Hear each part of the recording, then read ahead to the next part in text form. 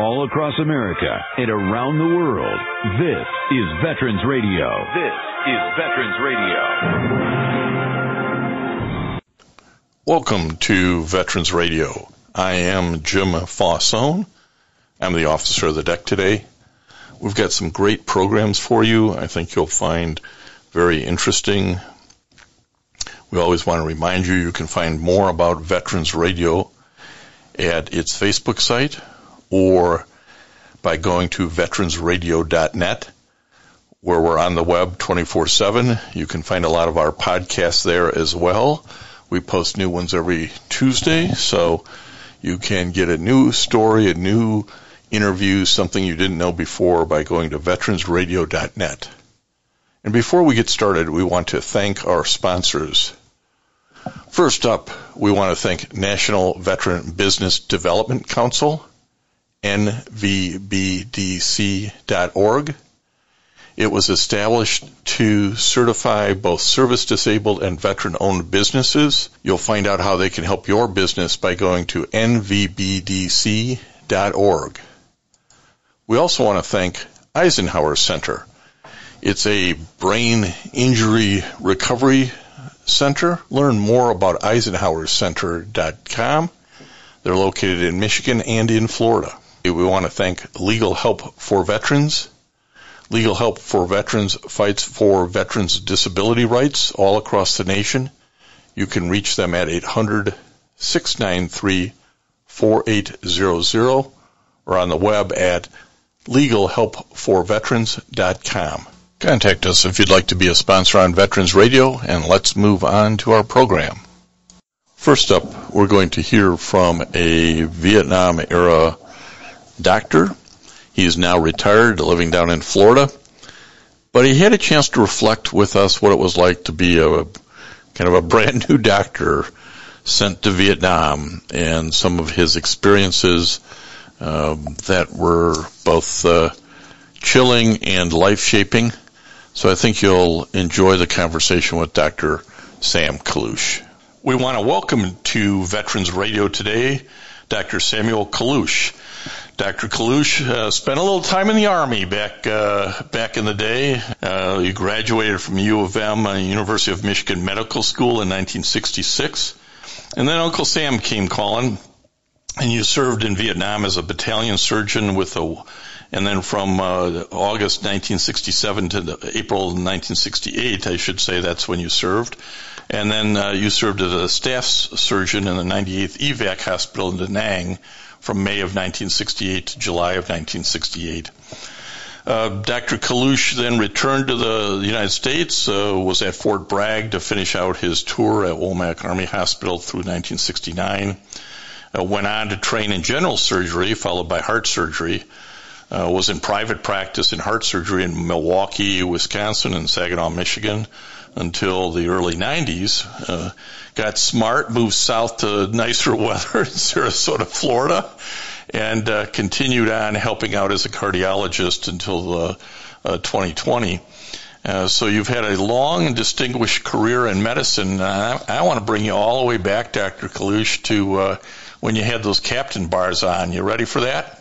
I'm ready, shoot. So why don't you tell us how a nice doctor like you got pulled in to be a battalion surgeon? Well, as you mentioned in the introduction there, which was very nice, thank you very much, I got a draft notice in the spring of 1967, as most of my classmates did that were in this intern class in Milwaukee. And I was ordered to report to Fort Sam Houston in San Antonio for boot camp for doctors. That was a 1-month boot camp. And that went by pretty quickly, and they gave us a few bucks and some uniforms and put us on a plane, a commercial flight, over to Vietnam. And I landed in Vietnam and basically jumped on a helicopter, and they took me out to my assigned unit, the 1st to the 28th, with the 1st Infantry Division. And I was a captain, and I was the medical officer for the battalion with a squad of medics. And from there, we carried out our various missions. And back, let's remind folks, because we have so many people who are listening to Veteran Radio here, Dr. Kalush, that it was common, and in fact, I don't know if any doctor didn't go through this process. They may not have ended up in Vietnam, but Uncle Sam was grabbing doctors left and right, wasn't he? Yes, in 1967, as I remember, every one of my peers in my internship class, in my medical school class, had an obligation with the federal government, most of which was being drafted into the military service in one branch or another. Correct. Yes, and it was all new experiences. I've heard that in a war, you have to relearn the lessons that people learned in the previous war, and that was certainly true. I had never been exposed to the trauma that I was about to see in Vietnam, nor the civilian illnesses that we saw over in the subtropical region. So it was a learning experience as well as service. So talk to us a little bit about, Sam, about what the role of the battalion surgeon was at that point in time. Well, I had the immediate responsibility of looking after the health needs of the battalion, along with my squad of medics. Generally speaking, we had the squad of medics, which were to support the morale of the enlisted men, and you had the doctor in the units to support the morale of the officers. But beyond that, we had a sick call every day because with several hundred people in the battalion, we had the usual and variety of illnesses that come up in any large group of people. And, of course, we had the wounds from war that we had to take care of and provide a lot of first aid.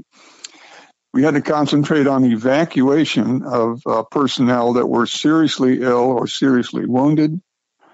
That was part of our duty. And if we had civilians or enemy troops, we provided care for them as well. We really didn't distinguish too much in terms of how we took care of people if they brought us a patient. So a lot of this was sophisticated first aid, but sometimes we actually had to do some fairly aggressive surgical procedures in the field if it was a life-saving situation. Well, that's part of how medicine has really changed over time, is what you actually could do in the field or shouldn't do in the field. But let me back you up. How many doctors would have been in what's the size of the medical team? Well, we had, for this battalion of about anywhere from 400 to 600 soldiers, we had the one doctor, myself, and I had 7 or 8 medics with me. Americans also came up with a lot of unusual diseases, tropical diseases that you just don't see in. Well, that's very true. One of the most common illnesses we saw was malaria. We picked up a lot of malaria over in Vietnam. Part of that was due to the fact that the enemy troops, particularly the North Vietnamese that came into the country to do their fighting, they brought the malaria with them, and they infected the mosquitoes, who then would come over and infect our troops.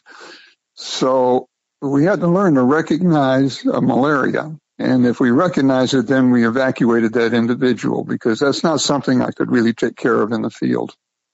This wasn't the sort of assignment or detail that kept you safely behind the wire, as they like to say today, or in the green zone. Well, we spent so much time in the field on our sweeps, on our so-called search and destroy missions, and there was really no safe space once we were out in the jungle. We would conduct our sweeps, and of course always fearful of snipers or an ambush. And then we would construct what we called a night defensive position. It was really an overnight camp. And we'd put up a security circle of troops who stood guard. But when we did come under attack, there was really no safe space to go to. Everybody was vulnerable. They put us in the middle of things and brought the wounded to us in the middle of our encampment. And we just kind of hoped we could get some treatment going, clear a spot for the helicopter to come in, and depend on the soldiers to prevent the enemy from overrunning the camp. You're a brand new doctor. You're a brand new, captain. This is not an experience you've ever had. What was the first firefight like for you? Well, the first firefight, we were actually camped out at an airstrip, and we had conducted a sweep in the area a little bit northwest of Saigon. So it was kind of a remote airfield.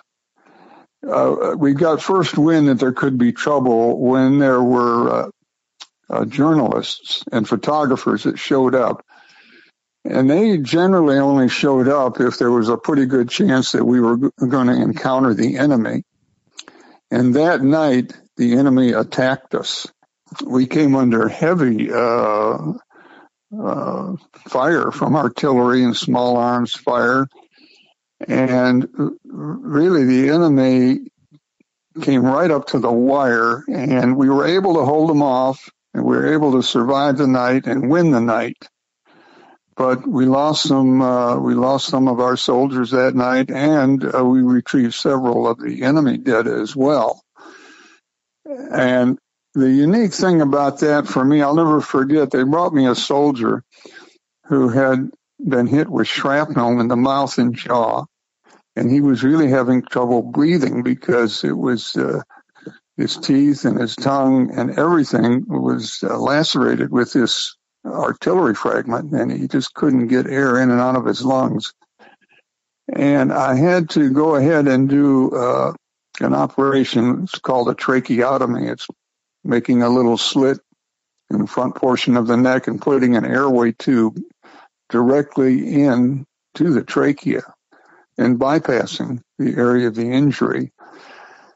And things were quite intense at that time, and I remember that the only light I had was a flashlight, and the commander of the unit said, "Doc, use the red filter on it because we don't want any bright light here to give away our position to the enemy." So with the medics helping me and a red light, I was able to get this airway tube in, and we were able to evacuate this kid. And I always wondered just what happened to him, but I never got a follow-up. And that was our first encounter with the enemy. Well, and we're talking to Dr. Samuel Kalush, who was an Army captain, surgeon in Vietnam. We're talking that period of 1967, 68 primarily. Doc, as you mentioned, it must have been a sort of a soul-shaking experience to see the carnage among these young kids. Well, a lot of feelings, a lot of different feelings were going through our minds at that time over this experience. This was something that none of us in the unit had experienced until we got to Vietnam. And I really wasn't that much older than some of these fellows. I was 25 years old at the time. These troopers were 18, 19, 20 years old, and the officers were a bit older than I was. It was trauma that none of us had ever really seen before. It was the anxiety of not knowing how long this encounter was going to last. It was not knowing how many enemy troops were out there, and we knew we had to take care of each other. So you pretty much react according to the training you've had in that kind of situation, and you somehow get through it. I can remember when they flew me in the first day in the field, and I was replacing another battalion surgeon who happened to go to school at Ohio State. Believe it or not, he was a Buckeye. Oh, geez. Yeah, and I hopped off the helicopter and I asked him if he would stick around for a day or two to orient me, because I said I really don't know anything about this kind of duty or this kind of medicine. I mean, I'm just coming out of an internship. And he looked at me as he put his foot up on the helicopter. He said, "Listen, the medics will teach you everything you know. I'm out of here." So we talked about that first firefight, and when we were communicating earlier, you said, hey, I was in a lot of firefights. And I said, well, I'm going to ask you about the most ferocious firefight. Which one sticks out in your mind even all these decades later where you thought, oh, boy, this thing might go the wrong way? Well, I think the one where I had the most anxiety is where a lieutenant colonel. He came to me and he said, Doc, our sister unit is getting pounded over here a few kilometers away, and their doctor got killed. Can you go over there with some medics and provide the care that they need? I wasn't excited about that, but of course, you just, like I said, you just react. You get on the helicopter and you go over there, and they had a terrible firefight going on, but they were able to get us into it. And they brought me their commander, who was mortally wounded. And that's not good when the unit loses its commander. It's the lieutenant colonel. I tried to save him, but he died on the battlefield. And we fought off these Vietnamese, these North Vietnamese, and the battle ended. And it was kind of late at night at that point. It was 10 or 11 o'clock at night. And I thought, oh, my God, I've got to march back through the jungle at night with my medics. I said, we're never going to make it. Well, a miracle happened in that they brought a helicopter for me and my medics. And I was a little reluctant to get on it because everybody else had to march home. But they said, no, you came from a different unit, and we appreciate that you came here with your medics. And we have one ride out, and we want you to take it.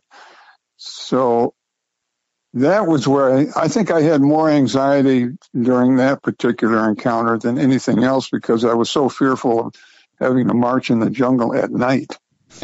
Right. What month would that have been? Do you remember, Doc?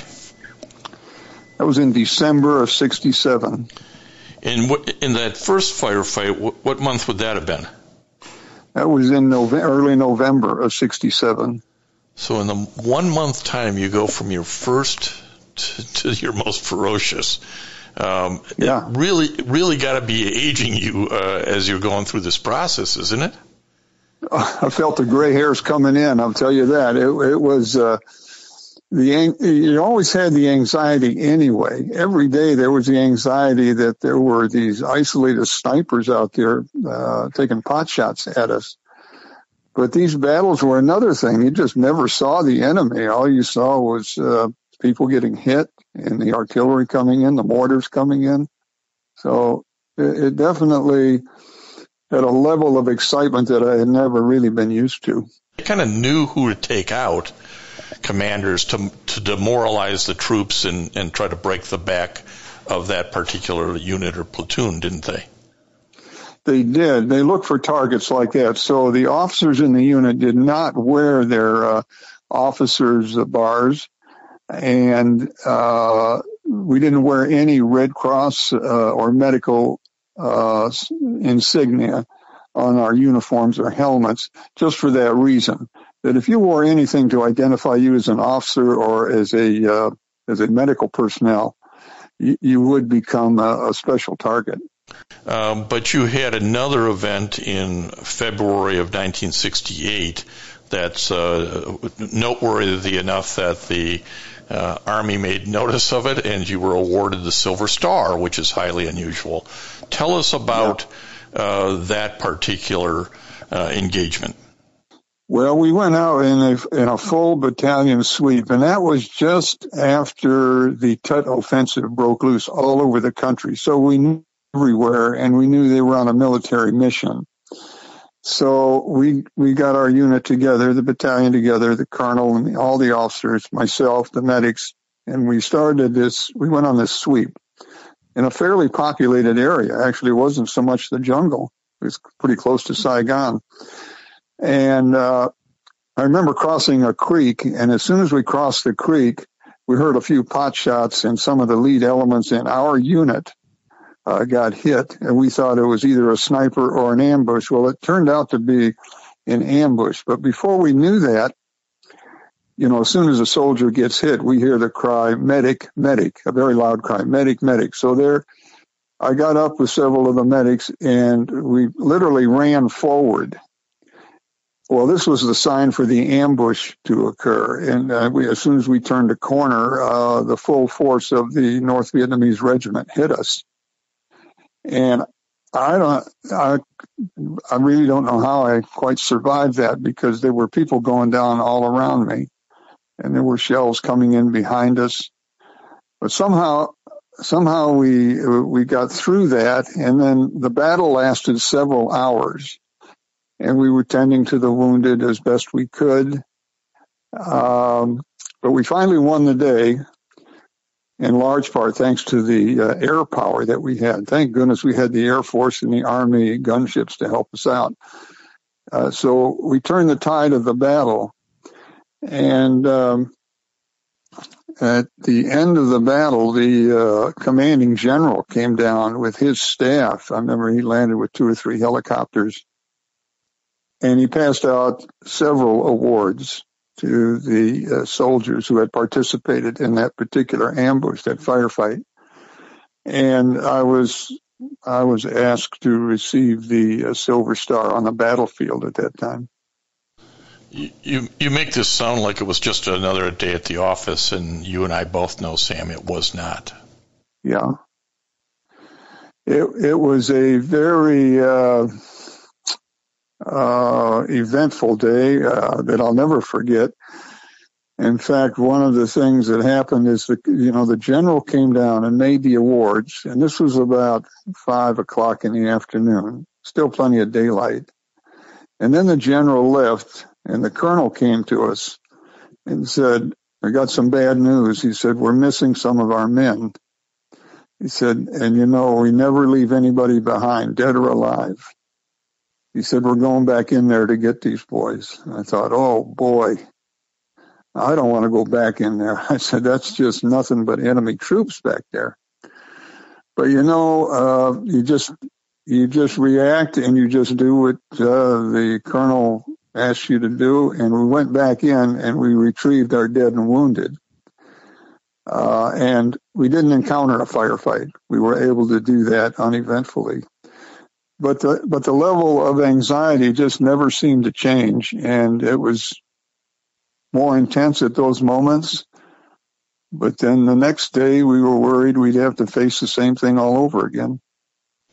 On that eventful day in February 20th of 1968, did your medical team lose anybody in that fight? We did not. I was fortunate we didn't lose any of our medics at that time. And again, it's one of those things where I suspect you're going, just like going back to get the fallen troops and surviving that, not having a firefighter, you sort of thank God for small favors, don't you? Boy, you bet. We had a chaplain with us, a priest who was from Boston. And we all had religion over there, I can tell you that. And attendance at the Sunday services, Sunday Mass was very high. And we got a lot of counseling from the chaplain. He was a really good priest, really good with the troops. But we were all prepared for the ultimate sacrifice. That didn't seem to be a problem. Nobody shirked from any of that kind of duty. I think people think chaplains and medics and doctors are safely behind the line and aren't faced by these problems. But my guess is that particular chaplain, if he was good, which you say he was, at counseling and working with folks, he got his boots dirty, just like you had to get your boots dirty. Yeah, he was in the field with us. In fact, he was with us all the time. The medical people were with the unit. It was a guerrilla type of warfare, so there were really no front lines. So wherever the colonel took us, we were all together. You've been married for 53 years. You've got 3 children. You got 6 grandchildren. Are there lessons you learned, Dr. Kalush, during this service period that you sort of try to pass along or apply in your subsequent medical practice and years of kind of giving back? Well, I can tell you one thing that Vietnam did. It made me a better surgeon. There's no question about that. I had significant experience taking care of trauma in the field, doing the surgery that was necessary. And then at the end of my tour, I did surgery at the evac hospital. And then the following year, I was very busy at Fort Bragg doing surgery as well. And this military surgical experience, no question in my mind, just gave me better skills to practice ultimately my open heart surgery career. So there was that direct and concrete and physical experience over there that helped me with my profession, my chosen profession. The other thing over there is, when we're out in the field for 9 months, there's nothing to do except fight and be ready to fight. I mean, you can't really pick up and go out to dinner anywhere. You can't go out and see a movie. You can't take a vacation into some area. So you learn to live in the present. I think, boy, nowadays that gets harder to do because you're always planning on something in the future you want to do. But over there, you had to learn to live in the present. And I think that was a valuable episode in my life. I think everybody should have to go through that. After we got over there a while, we started counting the days until we could depart for the home and get back home. It was called the DROS date, the date of estimated return from overseas duty, or something like that. And we really learned to appreciate home, which was our country, the United States.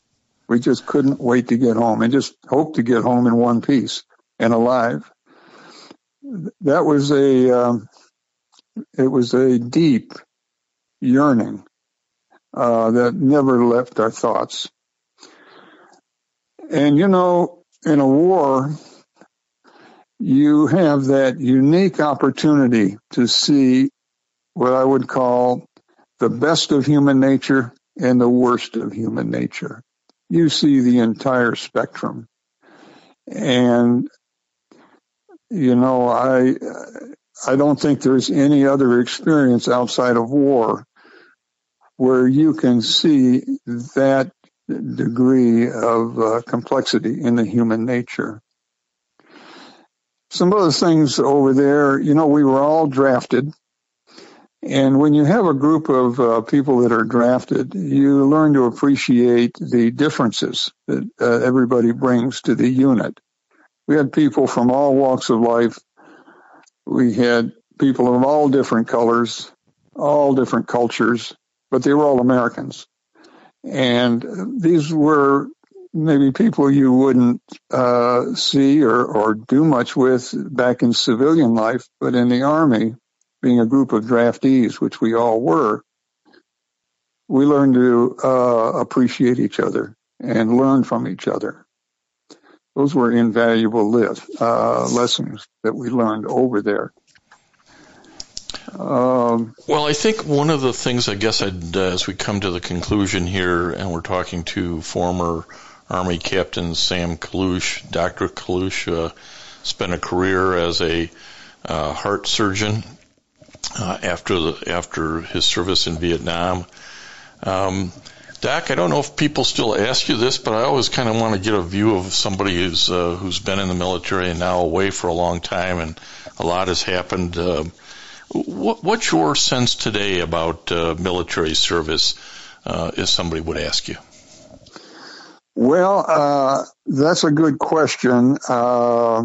My own perspective on that is I thought at the time that the draft was a very valuable tool that the government had to bring citizens of various backgrounds together.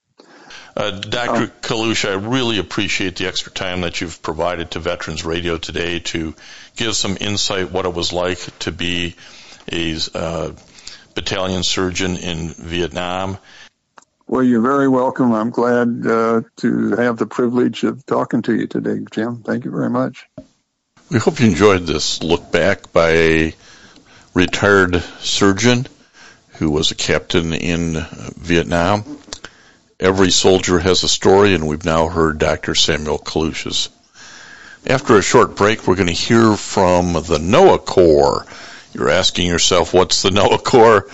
You want to listen to the next part of the program to understand this uniformed service that provides a valuable service to the United States government and to our country. Military veterans touch everyone's life. I'm guessing right now you're thinking of a veteran, a close friend, relative. Maybe it's you. Even the toughest of us sometimes need help, but don't know where to turn for support. You don't need special training to help a veteran in your life. We can all help someone going through a difficult time. Learn how you can be there for veterans. Visit veteranscrisisline.net. veteranscrisisline.net. A message from the U.S. Department of Veterans Affairs. If you have a VA claim denied by the Board of Veterans' Appeals, contact Legal Help for Veterans at 1-800-693-4800. They're experts in handling cases before the U.S. Court of Appeals for Veterans Claims. Their number again, 1-800-693-4800. We want to welcome to Veterans Radio today Lieutenant Dustin Picard of the NOAA Corps. This is the first time I think Veterans Radio has ever had the chance to interview somebody from the NOAA Corps. So Dustin, Lieutenant, we're glad to have you. Thank you, sir. It's a pleasure to be here, and I just want to thank you for inviting the NOAA Corps. I'm honored to be here and to talk to you and to your listeners. And I want to thank our veterans, too. You guys have paved the road for us, and I wouldn't be here in this seat if it wasn't for all of our veterans. So thank you to you, sir, and thank you to our veterans listening. Well, I want to tell a few folks, we have a lot of Army guys listening, and they're going, Lieutenant, what the hell does that mean? Well, sure. The Corps has the same rank as the Navy. That is correct. Yep. So we have the same ranks as pretty much all the seagoing services, as the Navy and the Coast Guard. So a lieutenant is a railroad track officer for those Army guys who understand that that's a captain in my language, or the Air Force guys. So we just kind of wanted to set up Lieutenant Picard a little bit about, because people aren't familiar with the NOAA Corps. So why don't you start by telling us what the NOAA Corps is all about? Yeah, great question to start us off, and it's a very loaded question, so I'll do my best to steer us straight here.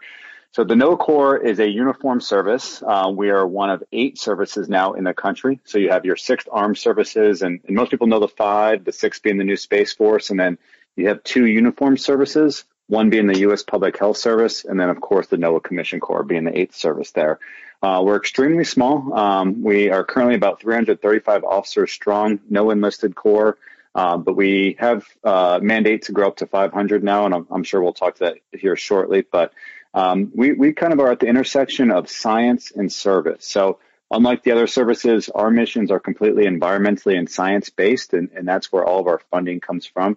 In fact, we fall under NOAA, which is the National Oceanic Atmospheric Administration, and that falls under the Department of Commerce. So unlike our other services, we are not a part of DOD. We're actually part of DOC. And so all of our missions and all of our funding comes from there. And that's kind of where we find ourselves. I mentioned we are environmentally and science, at the intersection of environmental and science and service. So we do have 2 distinct career paths in the Corps, the maritime side of the house as well as the aviation side of the house. So I'd say it's about a 70-30 split. 70% of us are mariners and maritime-based in ship driving, small boat, diving, those kind of disciplines, where the other 30% are aviators, so pilots or navigators flying our aircraft. And I think some folks would remember the public health service as a uniform service because they see, in this time of COVID, they've seen the Surgeon General who heads up the United States Public Health Service on TV a lot. One doesn't see the head of the NOAA Corps on TV. It's an admiral position, as I understand it. That is correct. And but the NOAA Corps has a long history. It's not something new just because you just heard about it. Tell us a little bit about the history of the NOAA Corps. Yeah, it's a really rich history, so I'll try to be pretty brief succinct with it. We can actually trace our lineage back to the early 1800s, 1807, in fact. And we started off as the Coast Survey. And at the time, we were mandated to survey the coastlines and all the navigable waters of what was then the United States, or much smaller than it is now, but the coastline that we had. And we worked hand in hand with the U.S. Army and the U.S. Navy to get our job done. Fast forward to the Civil War, and I should say the Coast Survey, we were civilian federal employees. We were not recognized as a uniformed service at this time.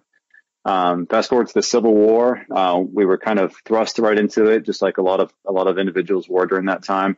And we mostly served on the Union side of things as mappers, cartographers, and in all theaters of the war as well.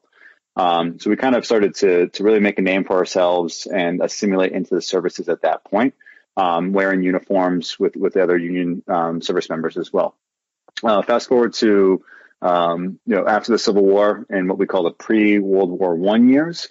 We started to get more and more funding, and as the U.S. was growing, and so was our territories, we started to get more missions, remote. So we were deployed out to Alaska, the Philippines, Puerto Rico, Guam, Hawaii, just kind of making a name for ourselves and charting and mapping these new areas that were coming online. In World War II, a service was created, and we kind of transformed into the Coast and Geodetic Survey. And we were simulated into all the services. So from the Navy, the Marine Corps, our officers served in one or more of these branches, I should say, during the time of the war. We served as artillery officers, mine laying officers, troop transport navigators, intelligence officers. We pretty much brought our skill set to these services and served wherever they needed us. Following World War I, we reverted back to our role, kind of peaceful surveyors, chart makers of the nation, focusing more on navigable waterways and commerce and that kind of stuff. And we spent a year practicing and refining this skill set. Our missions kind of started to increase a little bit to land surveying, and started taking a look more at our airways charting and coastal mapping, as well as oceanography. So we started to expand some of our disciplines and not so much just on bathymetric surveys and nautical charting, but kind of growing into the mold that we are now. During World War II, just like World War I, many of our individuals were assimilated into the other service as well, over half of our forces, in fact. And we were deployed all over in all theaters of the war. Again, we served as hydrographers, amphibious engineers, beach masters, and recon surveyors. We also introduced and started to bring along aeronautical charting, and provide a plethora of technical positions through the services as well. In fact, the USS Pathfinder, which was at the time a coast and geodetic ship, was taken over by the Navy, and Admiral Chester Nimitz is quoted as saying, "The road to Tokyo was paved with Pathfinder charts." And this was not uncommon for our ships to be taken over by the other services. They would often sail ahead of the warships, basically, to chart and survey and provide recon back to the fleet as they advanced. After World War II, we started to return to normal routines, and all was pretty normal for about 30 years. And then in the late 1960s and early 1970s, environmental focus kind of took over the nation, and there was quite a bit of reorganization of government agencies, especially on the science side of things. And that's where NOAA, what we presently know as the National Oceanic and Atmospheric Administration, was created. And shortly thereafter, the NOAA Corps came into existence as well. And so basically from then on, that's from the early 1970s to where we see today, that's what we know as the NOAA Corps. And yeah, that's pretty much our history. Well, it's 50 years now that the NOAA Corps has been called that, but as you say, it has this rich history of being the country's chart makers and mappers. And this was all before satellite, all before GPS. Every time somebody went into a new territory, hey, take Guam, take the Philippines, somebody had to go figure out the waterways and where it was safe and where it wasn't to take ships and at what depth. So it's a very fascinating history. And again, because it's so small, it's easy to overlook it. So I wanted to start there for our veteran radio listeners. And we're talking to Lieutenant Dustin Picard, who's with NOAA Corps. Dustin, tell us a little bit about today's NOAA Corps in terms of the equipment that it has at its disposal. You mentioned it's sort of 70% sea service, 30% air service. Tell us about that a little bit. Yeah, great question. So on the maritime side of the house, we currently have 15 ships in operation. And some of them, the classes are all different. Some of them were built in the 1950s, are rather old, and some of them are brand spanking new. We've got some ships that have sailed in the Navy and came over to our hands. So some of our listeners might be familiar with the Tiegos class vessels. We've got 3 or 4 of those in our fleet currently. And we've got 2 new builds coming online. They're both being built down in Louisiana right now, and anticipated those to be online in 2024 and 2025. So we'll be shortly growing back up to 17 ships for our fleet. And these ships are home ported all over the country. We've got 1 out in Hawaii, a couple in Alaska, the West Coast in Oregon, California, Gulf of Mexico. We've got 3 out of Mississippi in Pascagoula. And then out east on the Atlantic seaboard, we've got ships in Charleston, Norfolk, Newport, Rhode Island, and Portsmouth, New Hampshire as well. So we're strategically located throughout as far as our maritime side of the house is concerned. For our aircraft, we have 9 aircraft currently. We have P3s, Twin Otters, and Gulfstreams. And all these aircraft do a variety of missions, which I'm happy to talk about. Yeah, that's some of our fleet, both on the maritime and the aviation side of things. Well, in last year's National Defense Act of 2020 that the President signed, there were a lot of dollars and authorizations that were directed to the NOAA Corps, which is allowing you to move the number of officers up to 500, which is a big step up from where we were at about 335. Absolutely. How will those additional officers, and as you pointed out earlier, the NOAA Corps is just officers, there's no enlisted. How will those officers be integrated in over kind of what period of time? And what's the Corps thinking about in this big surge of personnel? Yeah, great question. I think we're still trying to answer that question ourselves, to be completely honest with you. But it's let me start by saying it's never been a better time to be part of the Corps, just for the recognition of the work that we do from Congress, and that is never more evident by the fact that they decided they passed the NOAA Corps reauthorization bill, which you referred to in December, and it decided to increase our number. So before December of last year, we were congressionally mandated to 321 officers. And as you mentioned, this new bill that came through bumped our numbers up to 500. So it's going to be a slow roll. It's not going to be 200 additional officers within a year. That's just not possible or feasible. But we're going to slowly increase our recruitment classes. On average, it's about 10 or so per class, so that might be bumped up to 15 or so. So we'll be increasing our numbers there. And then we're going to look to inter-service transfers, which we already heavily rely on, especially on the aviation side of things. So inter-service transfers from the Navy, Air Force, and Marine Corps, especially pilots and navigators. That is a nice pipeline that we have that comes in, especially at the 03, 04, the lieutenant commander ranks. And so we expect that to continue, but also probably increasing on the maritime side as well. Because as you can imagine, we don't want to increase all 200 officers at the ensign level. We need to increase our numbers across the ranks and not just be a bottom heavy approach.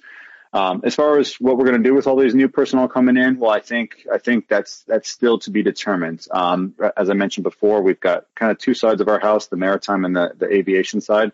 But there's a lot of talk about growing our unmanned systems program, and I think we're going to see a focus and a surge in officers and recruiting in that kind of realm and that discipline and that background, because let's face it, we all know it, that is the future of not only DoD, but also of our missions too. These unmanned systems can go places a lot quicker, a lot cheaper, and a lot easier and safer than we can on our current platform. So currently standing up the unmanned systems program within the NOAA Corps, and I expect to see that be supported by the reauth bill. Additionally, we have talked about using this increase in officers to help strengthen our administrative capabilities as well.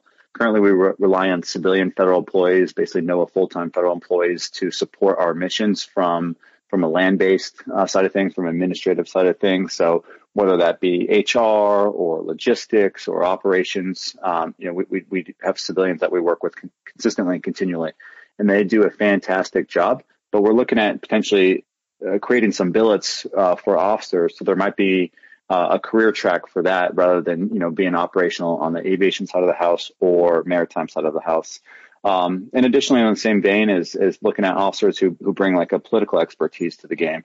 It's very important for us to work with our partners, our congressional partners, for visibility, viability, for funding, that kind of stuff. And so bringing in officers who have a good political background, they might be able to kind of help us in that realm and help leverage and promote the NOAA Corps to continue to further increase our missions, increase our funding. So I think you're going to see that. I think to answer your question twofold, it's going to take a little while to kind of grow these numbers, and we're going to do it slowly because we also need to grow our shoreside support as well. And then also I think you're going to look at different career tracks that'll be available for officers rather than just maritime and aviation. Well, Lieutenant, you're currently in a recruiting billet, and I wanted to talk a little bit about that because historically NOAA's had basic officer training classes maybe every year, maybe every other year, depending on staffing needs. And it recruits out of colleges and universities because they're all officers, and there's this heavy reliance on science and technology. So what's the recruiting pitch? If you're somebody or know somebody in that college realm getting out after a year or two, why should they consider the NOAA Corps? Yeah, that's a great question. And honestly, I'll say this job recruits for itself just because of the nature of what we do. As I mentioned, we're at the intersection of science and service. So we heavily recruit out of STEM programs across the country. And we specifically target, strong marine science programs, strong atmospheric science programs, aviation programs, folks who, and then of course the maritime schools as well, like Mass Maritime, Maine Maritime, Kings Point, Texas A&M, Galveston. These programs are and Cal Maritime as well. These programs are great feeder programs for us because, these students come in with an inclination to serve as it is already, or they come with an inclination in science, and then they hear about the Corps, and it's the opportunity for them to kind of blend both of those interests and do something for their career that they can, answer the calling to serve, but also do something for the environment, for their planet, for the nation, and for the world as well. So I think for those reasons, it's a very attractive career opportunity, not to mention the fact that it's full of adventure. I mean, you get to move every 2 or 3 years, just like any other service, but the nature of our assignments, our deployments are bring you to some really cool places, geographically speaking, opportunity for travel, opportunity to mingle and interact with some of the cutting edge scientists in marine biology, oceanography, atmospheric sciences, whatever it may be. You'll be working hand in hand with these scientists to kind of facilitate their operations and their missions, and that's extremely exciting. And I can't not mention the fact that our benefits program is equivalent to what you would see in the other services as well. So of course the 20-year retirement with pensions available, Medicare, healthcare, all that's medical and healthcare. That's the same across the board. Access to bases and medical treatment or military treatment facilities.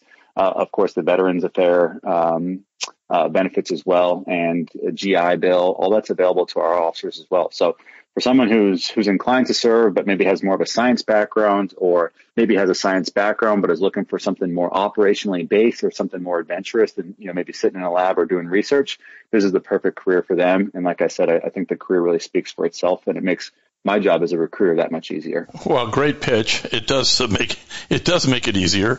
I'm glad you pointed out that NOAA Corps officers are by law considered veterans of service and have access to the VA benefits that flow with that.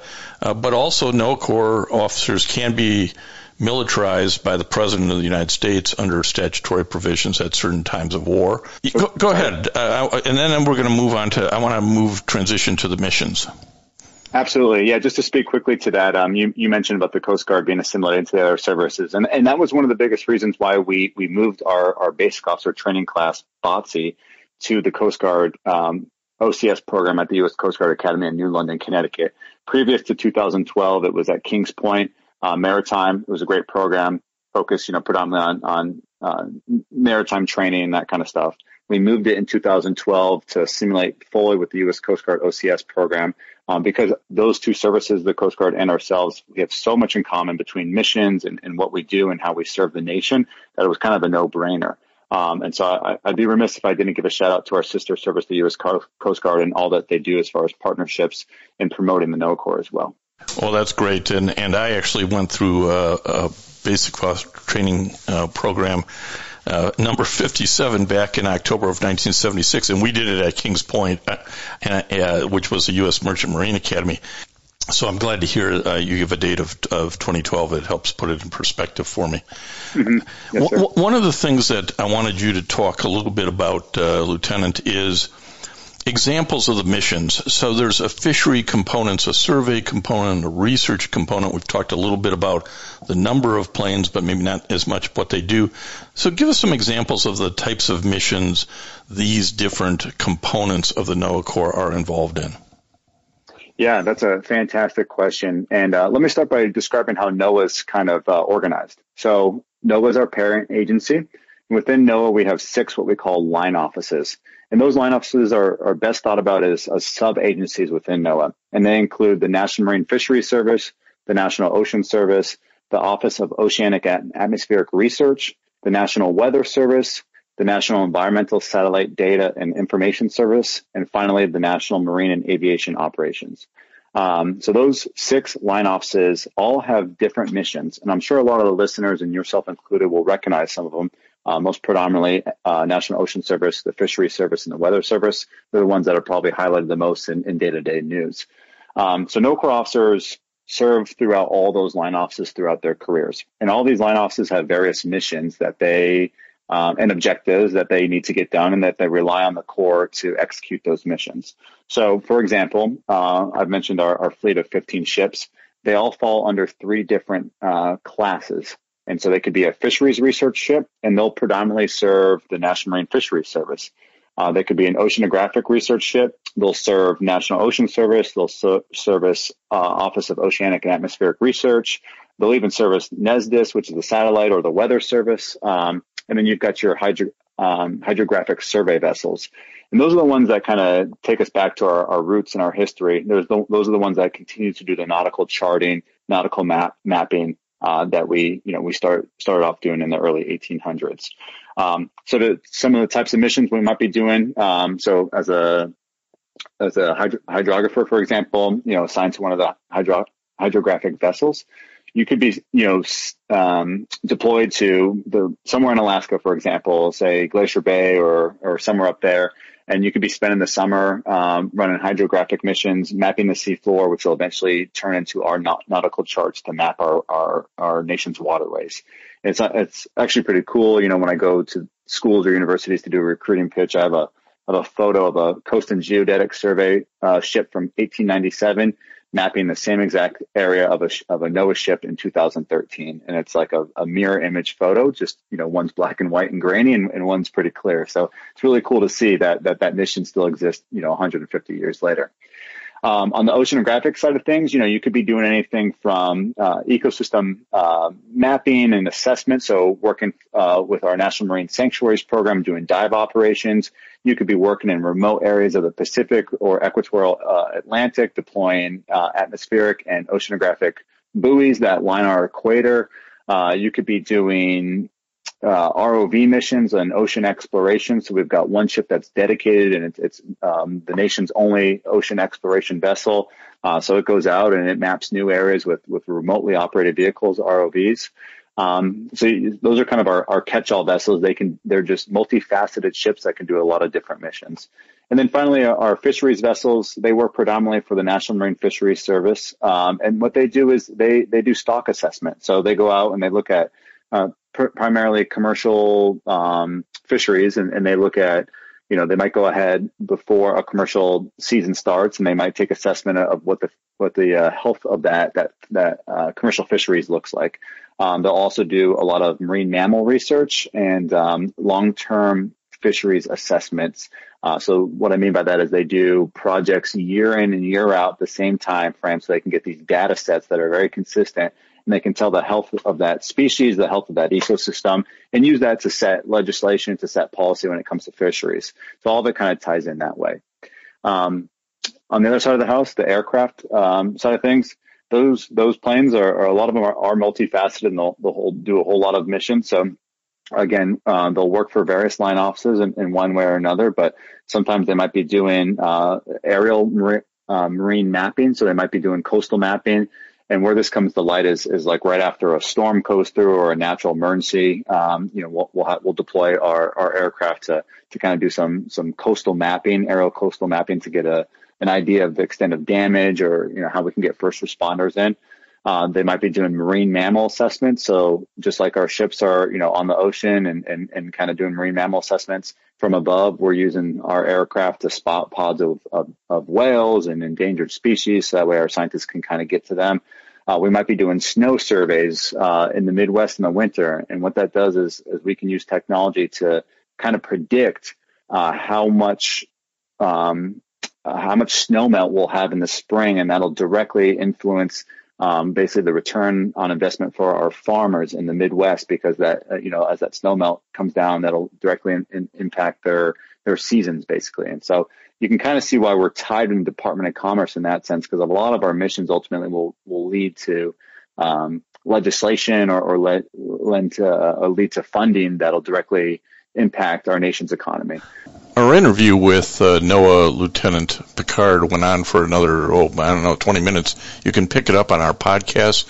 We encourage you to visit veteranradio.net, look at our podcasts, go to our Facebook page. We've always got something interesting. We want to thank our VSO sponsors and nvbdc.org for its continued support of our operations, as well as the Eisenhower Center. Dale will be back next week with a great program. You can always find us or reach out to us on Facebook, or email us at jim@veteransradio.net or dale@veteransradio.net. We're always looking for your ideas in terms of programs. So we'll have more for you coming into next year as we move into 2022. Hard to even say that. But until next time on Veterans Radio, you are dismissed.